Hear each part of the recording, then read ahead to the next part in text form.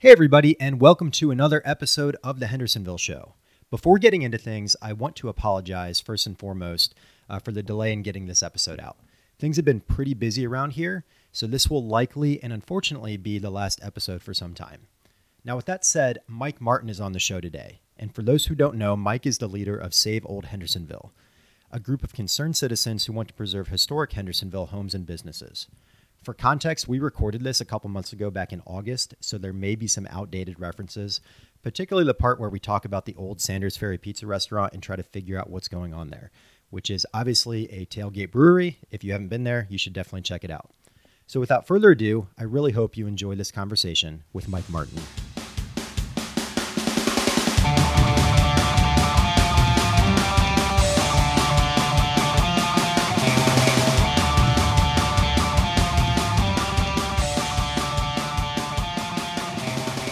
Mike Martin, welcome to the podcast. Appreciate you coming on today.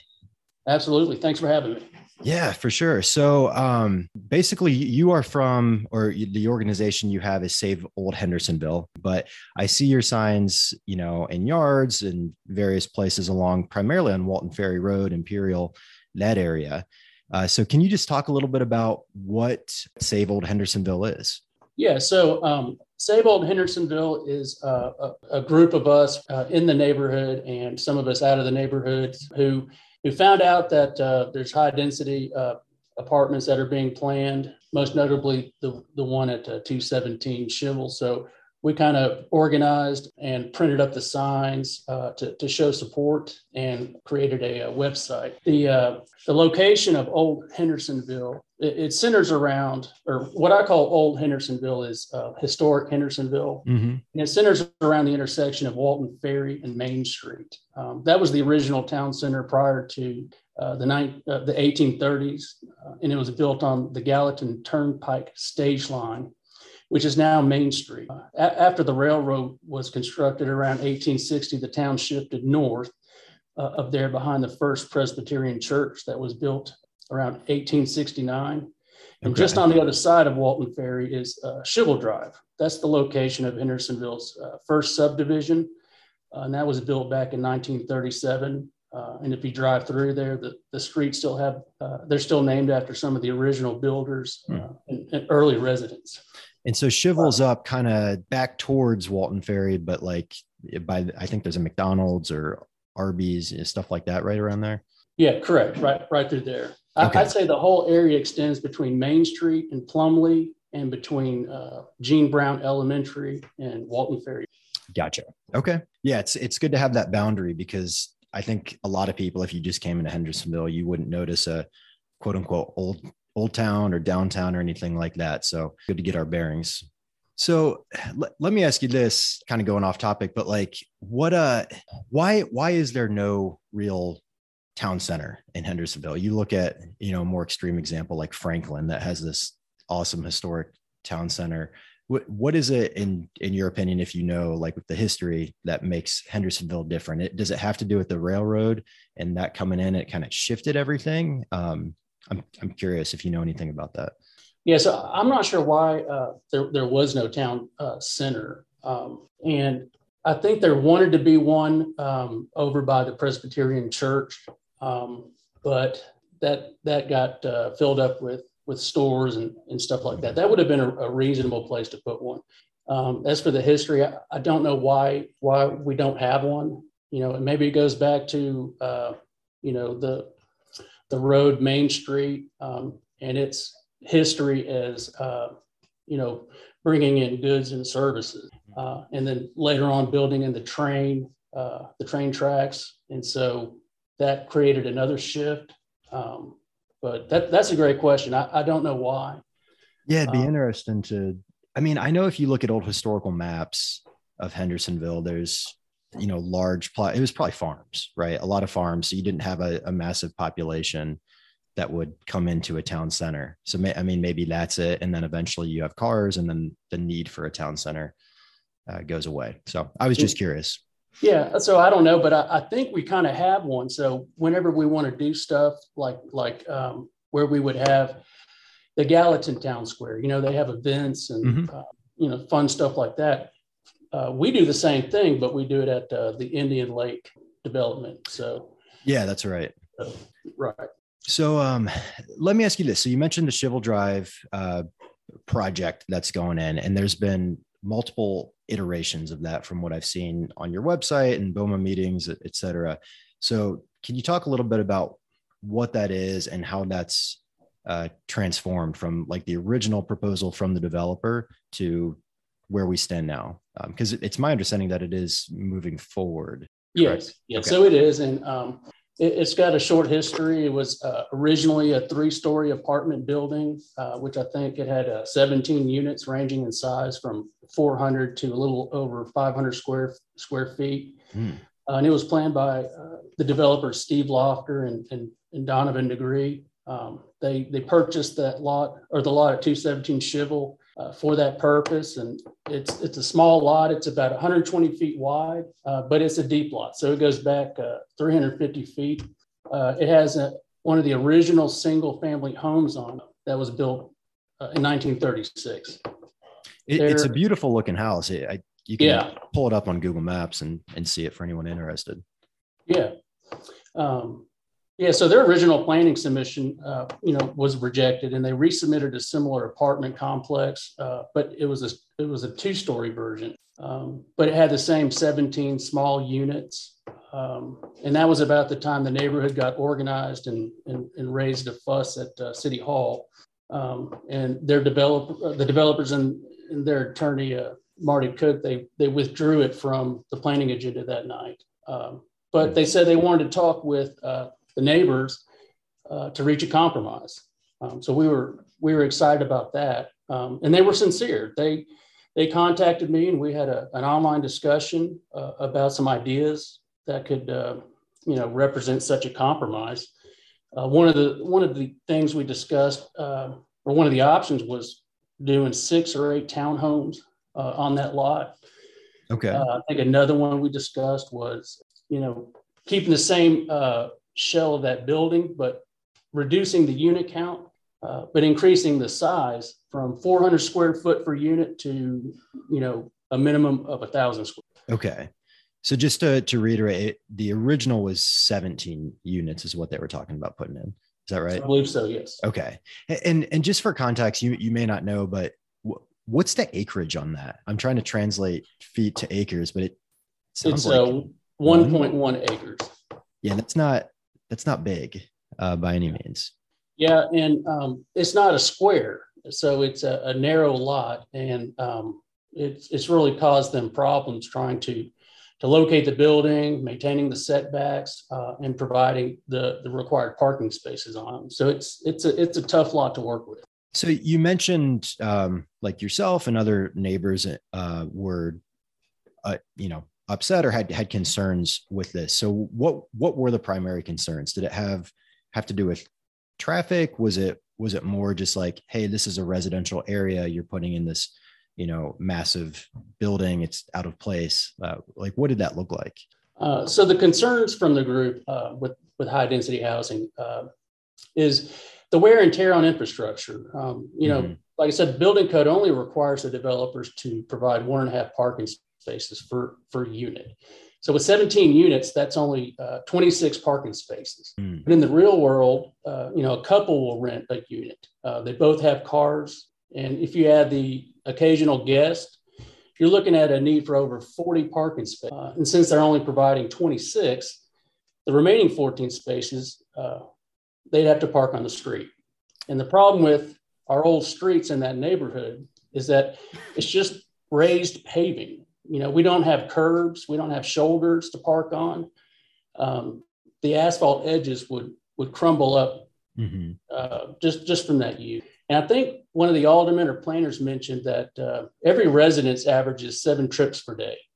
So the vehicles entering and exiting that one property would go, from 7 from that original house to 119 a day. 7 seems high. I don't know. Maybe I just stay home a lot, but that's a good point. So it sounds like, to use an economist term, externalities, right? Like there's a cost to society, more so on the neighbors in that area, that is being incurred by Hendersonville people, and it's not being paid by the developer. Is that essentially what it comes down to? Well, I mean, that's a tough question. Talking with the mayor about that issue, it sounds like the initial costs are covered, but the long-term costs for the infrastructure, especially road maintenance, is covered by the resident. And I think he said that less than half is covered by future taxes on the additional property taxes. The average Hendersonville resident pays $350 in property taxes. The average cost of city services for the people in that house would be $900. Oh, wow. The new houses are net loss for the city of Henderson. And that deficit, forces Hendersonville to rely on sales tax more. Okay. Grants, which are much more cumbersome, and of course, borrowing. And if you saw the mayor's state of the city address at the Hendersonville Area Chamber of Commerce, I think on YouTube, then you can really see how much inflation is hurting us. Gotcha. So you mentioned there's quite a big deficit or gap between the cost that these residents would incur and the tax revenue. So is that because they're smaller units? So we're getting, the property tax on them is under $1,000, I'm sure, on an annual basis. Is that essentially the cause? Right. So it's a piece of property, that same 1.1 acres used to have, 2 toilets on it. Now it's going to have 17 times 2, and it's going to shed the water that it used to soak into the ground is now going to make its way out to the street, put an additional load on our storm system. Gotcha. So I used to think that basically whenever you increase the number of homes, property taxes go up, and then you have the revenue to cover those residents. But I heard it explained to me recently that basically that works to some extent if you're doing everything on a per capita basis, but with growth, there's incremental cost increases, whether it be the cost of building a new school, which is vastly more expensive than just inserting a kid into an existing school, right? So it's stuff like that. I mean, the kind of growth that we're seeing here in Hendersonville is sort of unprecedented, at least within our history. So it's just like, how do we grapple with that kind of stuff? Yeah, it's pretty extraordinary. And if you add on inflation, it's not just $900. It's more expensive right now. I think that fire hall, last year, they estimated it to be about $2 million. And I think they got their bids back and it was a little over $4 million for the same project. Wow. That's a considerable difference. So let me ask you this, if you know the answer, but I mean, what are your thoughts on increasing maybe a tax of some sort that would go on the developer, right? So if these costs are incurred and we determine, hey, it's going to be $1 million over the next 20 years to, put the infrastructure in place, we're putting the tax on the developer for those funds. Would that be an equitable solution, or are there other intangibles that need to be? So I think that's a great solution. That's what Metro does. Okay. I don't know if Hendersonville does that or not. If they don't, they should. And I think that tap fee should go up, at the same rate as the inflation at that time. So without having the opportunity to take a look at it, I'm hoping that they do. And I'm hoping I do get to take a look at it. But that'd be something that we need to promote more. In Nashville, if you build something in a lot and the utility services aren't there, you have to extend those services to your property on your dollar. In fact, Metro Water has their own approved details. You're going to build it just like they would build it, and they're going to come out and inspect it and make sure it meets their design criteria, or you won't get your use and occupancy. So I think a model like that is something I'm hoping we're following. Okay. And so that kind of leads me to my next question. And we exchanged some emails before this, but it basically has to do with like, how do you find a fair balance between like individual property rights and, what you call, say, the optimal community or the optimal solution, whatever it might be. And it sounds like that may be one solution, right? So you have your property rights, you can do what you want on your property, so long as you're not infringing on the rights of others, be that through increasing taxes or consumption, that sort of thing. So I'm just curious your thoughts there, because there are some people who are like, hey, if you own this lot, you should be able to do whatever you want there. But there's always, you have to draw a line somewhere. So curious your thoughts there. So by optimized community, are you talking like a master plan? So, I mean, I guess in zoning circles that I've heard of, you have like the master plan where the city comes in and says, okay, we're putting the supermarket over here, and like a truly planned community from the top down. But then there's also just zoning regulations that say, on a small level, you have to have an easement of 15 feet between houses or something like that. So, and there's a vast array of items in between that.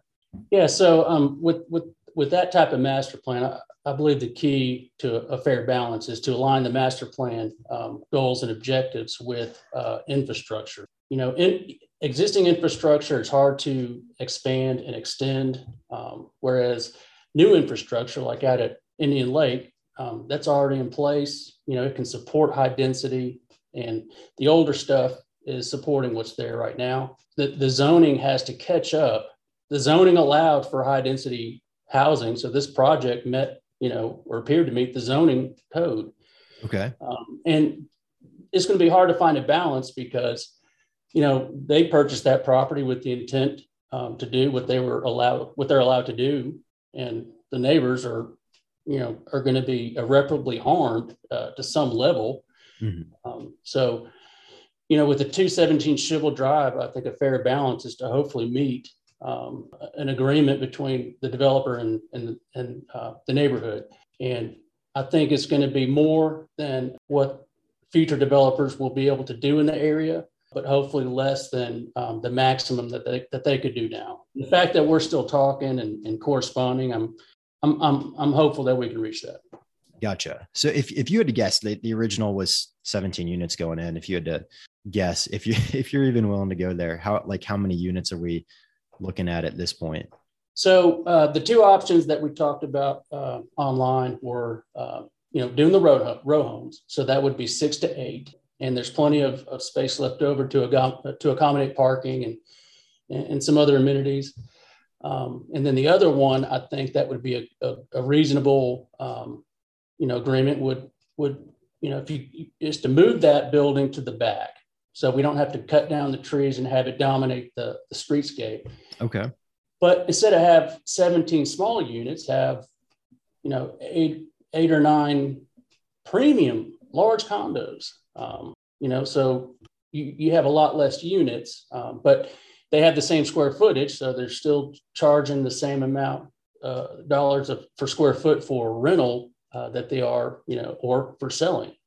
I'm hoping that that's the balance that we're able to strike. Okay, that makes sense.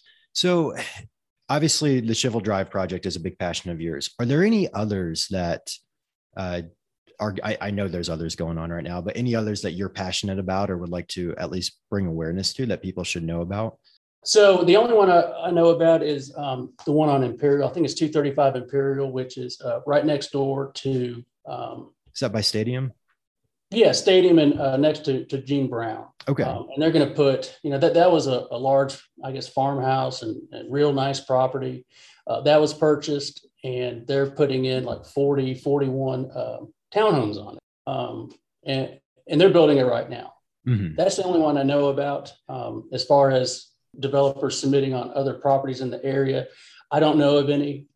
I think there's rumors that some developers have been quietly purchasing and accruing properties with the hope of amassing 2 or 3 that are contiguous and being able to turn that into one large lot and to put in some apartment buildings. But whether Gotcha. That's true or not, I don't know. I hope not. All rumors at this point. Right. Do you happen to know anything about what's going on with the old Sanders Ferry Pizza property? Because about a year ago, that was a big debate about putting, I think, like a 7-story apartment building in of some sort. Do you know anything about that? And it seems like it's still on hold. It's zoned industrial, right? You're asking the wrong person. I unfortunately don't know. Okay. I'm not sure. It might be a development that they're going to zone for housing for a group that does women and and children, if they're abused, they have a place to go, and they can stay there, and they will help them there. And I think if that's the right one, I heard that in the one of the planning commissions while I was waiting for us to speak, and I think that's an amazing development. So if that's the one that we're talking about, then I hope that one does go through. Yeah, I was just curious because it seemed like about a year ago when Sanders Ferry Pizza moved out and they went down towards Lincoya Cafe, that was a big hubbub for a while, and then it seemed to drop off. So good deal. So shifting gears a little bit, we talked a little bit about inflation, and I want to tie that into home values. So if you track real estate prices here in Hendersonville or just Nashville in general, even across the country, they've gone through the roof over the past, really the 2 years. There's been this massive rise in real estate values. And one of the causes is not enough supply. There's not enough homes available. So what are your thoughts on the whole idea that by restricting the amount of homes that can be built, so in the case of Shivel Drive, not picking on that one, but going from 17 units to say cutting that in half, does that decrease in supply then inherently keep home values up or continue to boost them?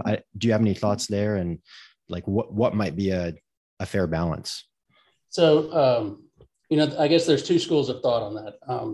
The price for rent charged at 217 Shivel could be higher, because it's in a beautiful neighborhood versus being situated amongst other large competing apartment complexes. But the other side is the home values for the neighbors. So the two neighboring houses, their value is going to go down. Nobody wants to live in a house that's right next door to a big apartment complex and the traffic and the noise. Right. So that's a balancing act too. Yeah. That's a good point. And I guess the critics would say, well, if you own the property, then, that's more the libertarian mindset, but you could go either way. You have to, at some point, you have to take into account like what harm is it doing to others, whether that's physical, whether that's monetary, that sort of thing. So it's a tricky, nuanced balance. That's for sure. Well, in the developer's shoes, they're not from out of town. So these are local? Yeah, I thought they were from out of town. And once we kind of started looking into it, I think Steve Lofter lives in Hendersonville, and I think Mr. Degree lives in Gallatin or Sumner County. Okay.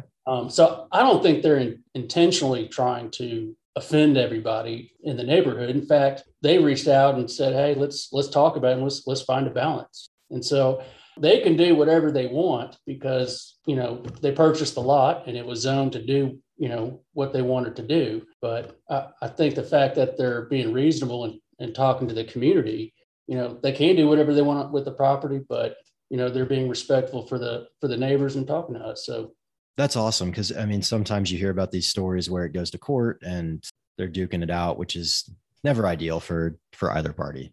Yeah. And when people hear lawsuit, everybody kind of tenses up. And I think they're just doing their due diligence by filing, before any zoning ordinances are changed or anything, to preserve their right. And you can't blame them for that. And, like I said, they're communicating with us after they filed. So, I'm hoping that we can reach, end up with something that everybody can live with. So it sounds like from a developer standpoint, if we could have anyone in Hendersonville, it's these guys who are local, who have a vested interest in the community and aren't just, I remember seeing some developer from New Jersey coming in and they were doing all sorts of stuff. I don't know the details, but there were some signs about it. So right. Definitely not ideal. So Mike, one last question for you. And it really just looking ahead, forward thinking, which, you mentioned you're in architecture, you're in building. So I'm sure you think about this a lot, but what is your vision for either Hendersonville as a whole or old Hendersonville for say next 5 years, 10 years, whatever it might be? What does the future look like to you? So believe it or not, I think it should look something similar to the original 2007 master plan. Okay. That plan included a town square at the intersection of Imperial and Stadium, of which Hendersonville has still maintained ownership of that lot. And you could build a lot on there. It's a good sized piece of property. And the master plan included other great amenities, like it had a greenway and a bike path down Imperial from Stadium all the way to the lake. And I believe Hendersonville has retained ownership of those properties too. And that would be an inexpensive, low-lying fruit to develop and do. I like a lot of what's in that master plan, except for the high density component. And remember, the master plan was done before Indian Lake was built. And now that Indian Right. Lake is thriving and already has, the infrastructure to support high density housing, it doesn't make sense to have high density housing in old historic Hendersonville with the old utilities undersized. It makes sense to move it out to where it's already been planned for.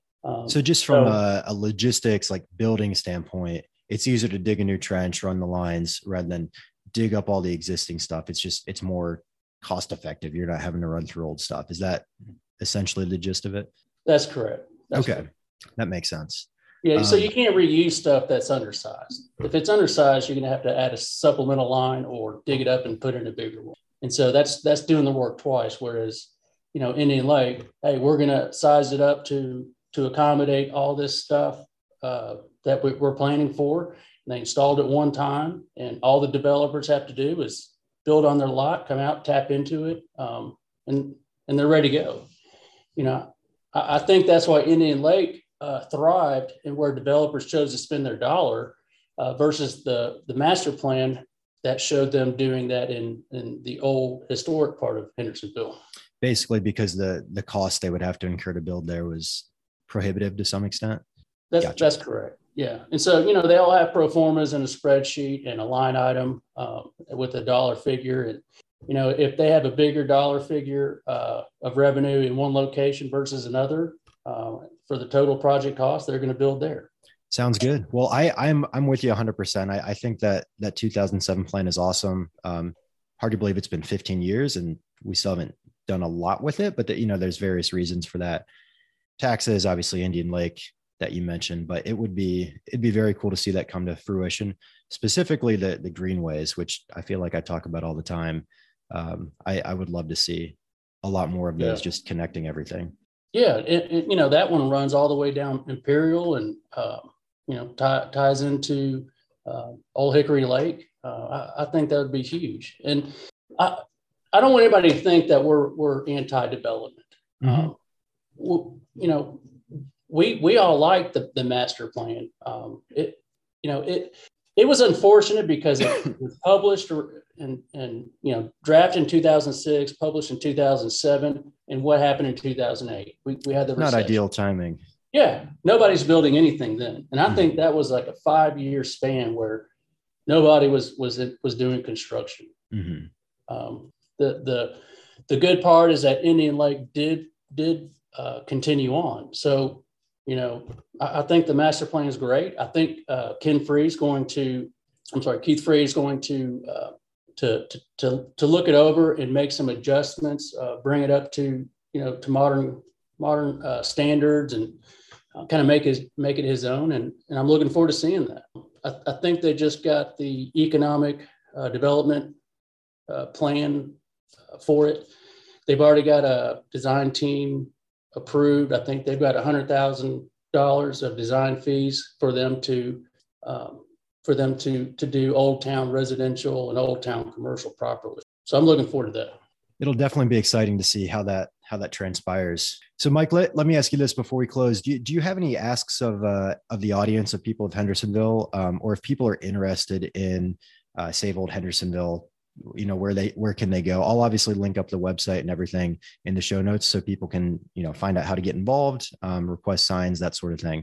But any last requests of the audience? Yeah, I appreciate that. So the website is www.saveoldhendersonville.com. My email is mikemartin97@comcast.net. And those are the two ways we kind of communicate and interact. And we would love to have more folks out there, to join us and stay current on the progress of not only 217 Shibble, but over the next 2 years as they start to develop this the new master plan for Old Town residential in Old Town. And again, I love the fact that you have this show, and I look forward to promoting it on my website, because I think that's great. Yeah, absolutely. I appreciate that. And, maybe we can do this again sometime soon, and there'll be good news to share from some of these developments and everything going on. So yeah, good follow-up. Yeah. Appreciate your time. You bet. Thank you to everyone who tuned into this episode of the Hendersonville Show, and thank you to Mike Martin for this awesome conversation. Since recording this, Mike shared a recent update on the Shivel Drive property that I'd like to read from before we close. Tonight, I received the developer's response to reaching a more reasonable agreement with our neighborhood. The newly submitted site plan shows the building moving back from the street about 10 feet. In exchange for moving the building back 10 feet, the developer wants to build a 3-story building instead of a 2-story building. The units will be larger units at about 1,000 square feet instead of the original 400 to 500 square feet. The unit count will be reduced from 15 to 12 and be spread out across the additional 5,800 square feet the developer is requesting. Thanks again, everyone, for tuning in, and until next time, stay classy, Hendersonville.